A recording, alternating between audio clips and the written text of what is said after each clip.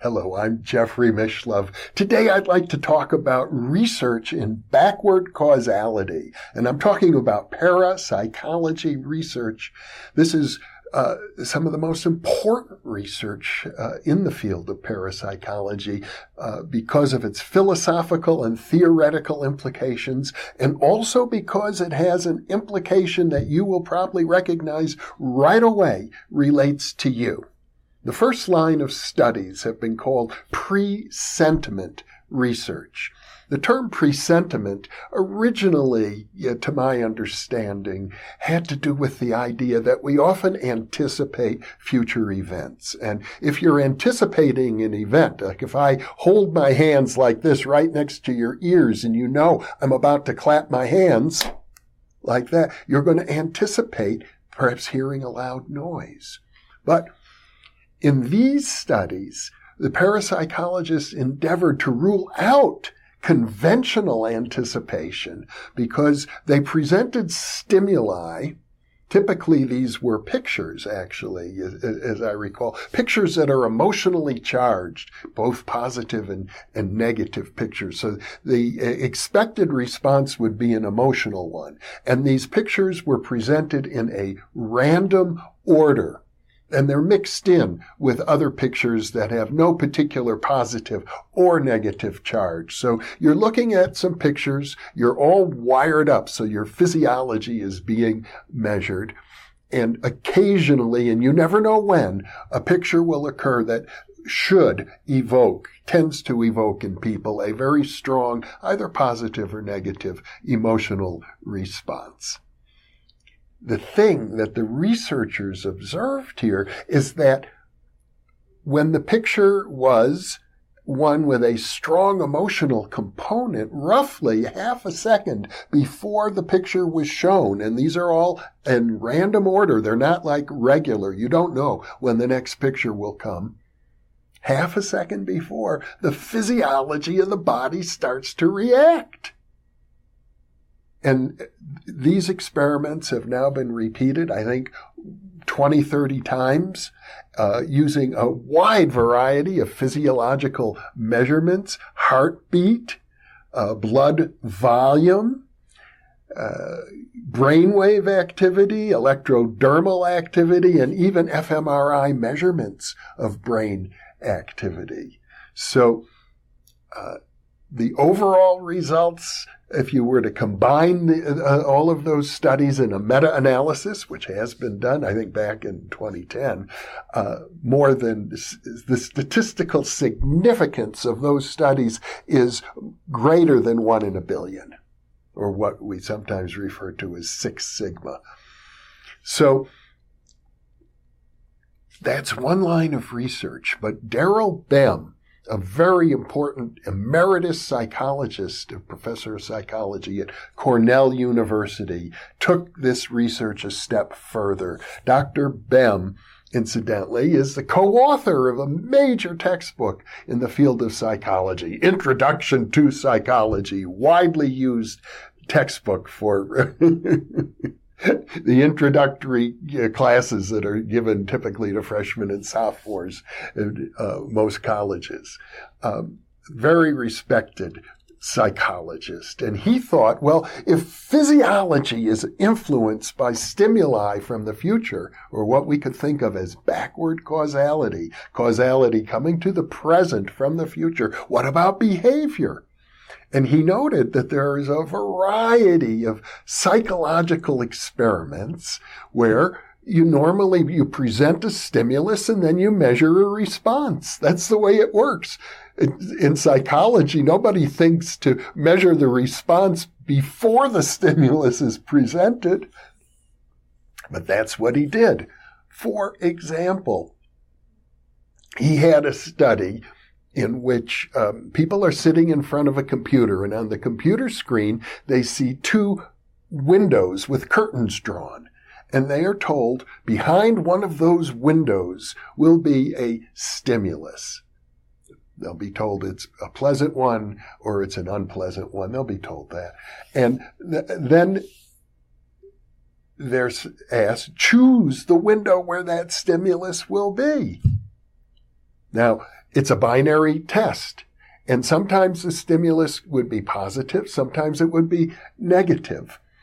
The interesting thing is this: there was nothing behind the curtains in the computer because the computer didn't make a choice until after the researcher, the subjects in this experiment had made their selection. Then the computer, using a pure random event generator, typically quantum mechanically based, but sometimes a pseudo-random generator for different reasons. So they use both. The computer makes a selection, and lo and behold, the data shows that people are precognitively choosing the window where the positive stimulus appears, and more often than not, precognitively avoiding the window where the negative emotionally charged picture would be shown to them. And there were, I think 9 experiments along these lines. Some involved memory. For example, it's well known, you can understand this easily, if you rehearse a list of words, and then you're asked to repeat all the words on this long list, let's say 50 words, and you rehearse them, you'll remember them more. Rehearsal helps memory.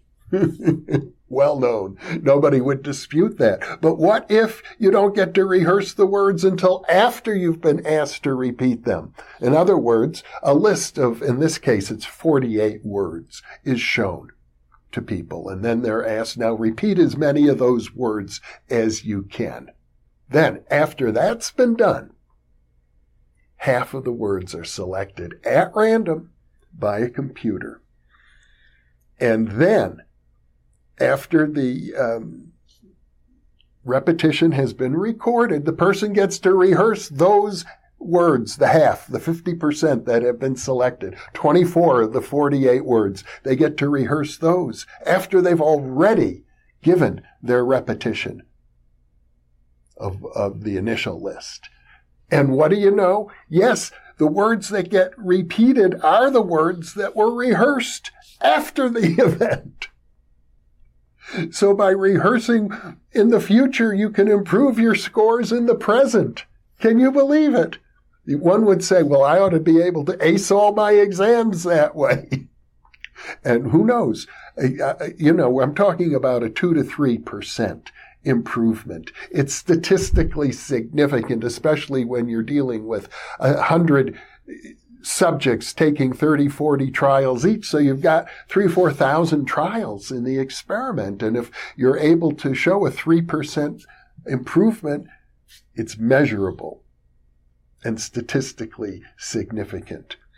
In another study, this is much more complicated, but here's how it works. You're shown 2 pictures. These pictures are roughly equivalent to each other, but they're different. Slightly different, and you're asked as quickly as you can, choose which of those you like the best. And now in conventional psychology, it is well understood that you can affect the person's choice by priming, and what you're affecting is their reaction time. That is to say, let's suppose it's 2 pictures are really beautiful, but subliminally, before they look at the picture, you flash a word on a screen. They can't even recognize it consciously, but subconsciously, apparently they pick it up. And subliminally, let's say the word is ugly. Well, that creates some dissonance, the word ugly in beautiful pictures. So what happens? Reaction time slows down. If the word that is shown is beautiful and the pictures are beautiful, or ugly and the pictures are ugly, that's consonant. There isn't any dissonance. And reaction time is not slowed down. But in Daryl Bem's research, the word flashed subliminally, chosen at random, again, as I recall, is to be either consonant or dissonant. That word is shown after they've made their choice. And yet, so the priming has to take place by means of reverse causality, which I can tell you is a topic that is hot in physics for the last 5 or 6 years now. There have been annual conferences for physicists looking at backwards causality, influences from the future affecting the present. So Daryl Bem conducted 9 different experiments over a period of many years using very rigorous statistical and methodological approaches to these studies. And after many years, he published his findings in the Journal of Personality and Social Psychology, one of the big journals published by the American Psychological Association.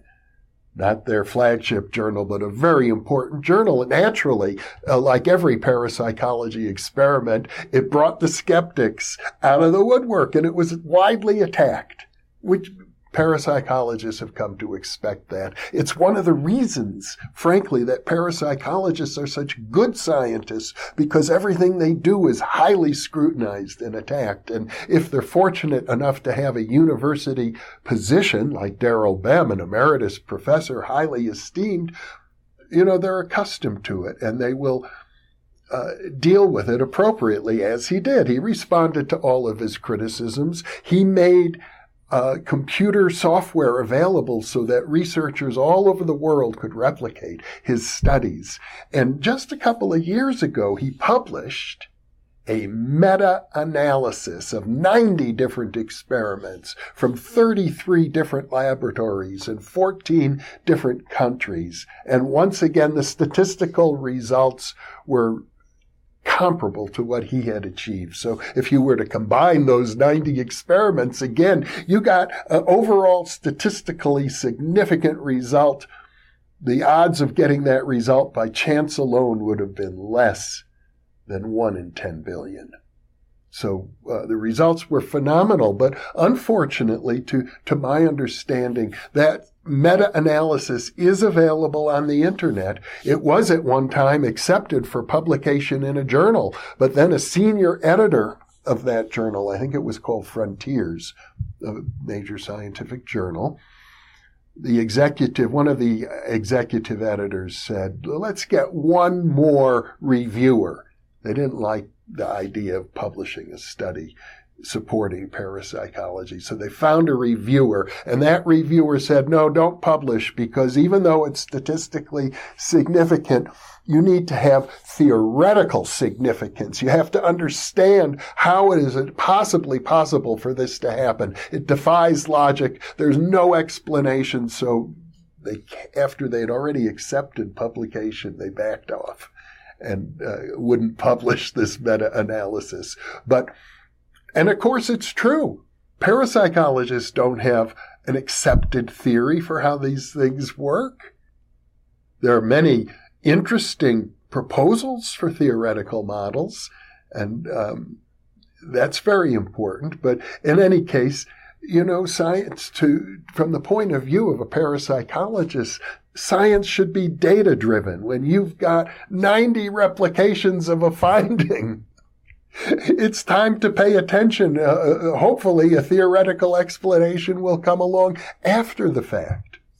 Now, as I mentioned earlier, you'll probably get right away that this data, these parapsychology studies affect you, because what it means is that your very physiology is being influenced by what is about to happen half a second in the future. And not only that, your behavior is affected by events that are unpredictable to you because they're random events. But when they occur in the future, they can actually affect your behavior. It raises huge philosophical problems. I'm sure you can appreciate that, because if the future is fixed, this is what physicists call a block universe. Everything is predetermined from the beginning of time to the end of time. So we have no free will, which certainly goes against our common sense understanding. Now, I know that a huge amount of human behavior is conditioned, determined, but I don't think it's all determined. I think we do have free will. So, that's a puzzle that's going to take a long time for people to sort out. But, the data is there. I think as a parapsychologist, an empiricist, a data-driven person, I think we have to pay attention to the data. Hopefully, our understanding will follow from it. I'll leave you with those thoughts. Thank you for being with me.